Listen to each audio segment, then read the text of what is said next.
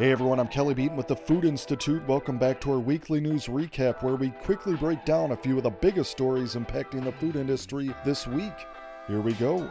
Amid economic uncertainty, worker burnout is now at an all-time high. Layoff fears are unsettling employees around the world, especially white-collar workers.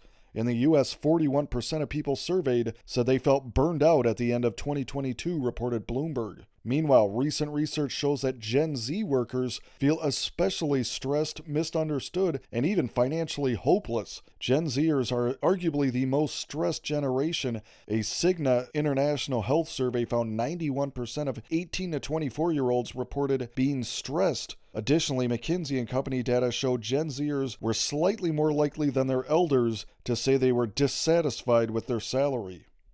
Moving on, a new survey of dietitians found that for the first time since the start of the pandemic, value and affordability have displaced immunity as the top purchase driver of food and beverages.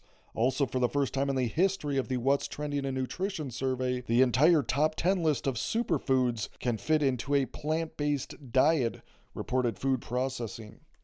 In other news, private label had a record year in 2022, spurred by a double-digit increase in dollar sales, nearly twice the rate of national brands. Store brands set new records in annual dollar sales, as well as dollar and unit shares.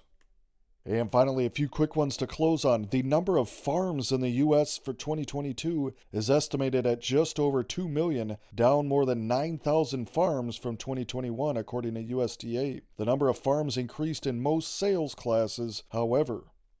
The Texas Roadhouse restaurant chain has set a traffic record. Traffic is up 10% through 7 weeks, and same-store sales are up nearly 16% during that time at the 697-unit chain, reported Restaurant Business. And lastly, states are testing Medicaid programs that will provide people with more healthy food options and potentially lower costs.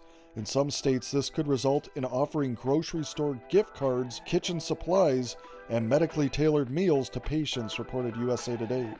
Okay, that'll do it for now. That was your food industry news. I'm Kelly Beaton.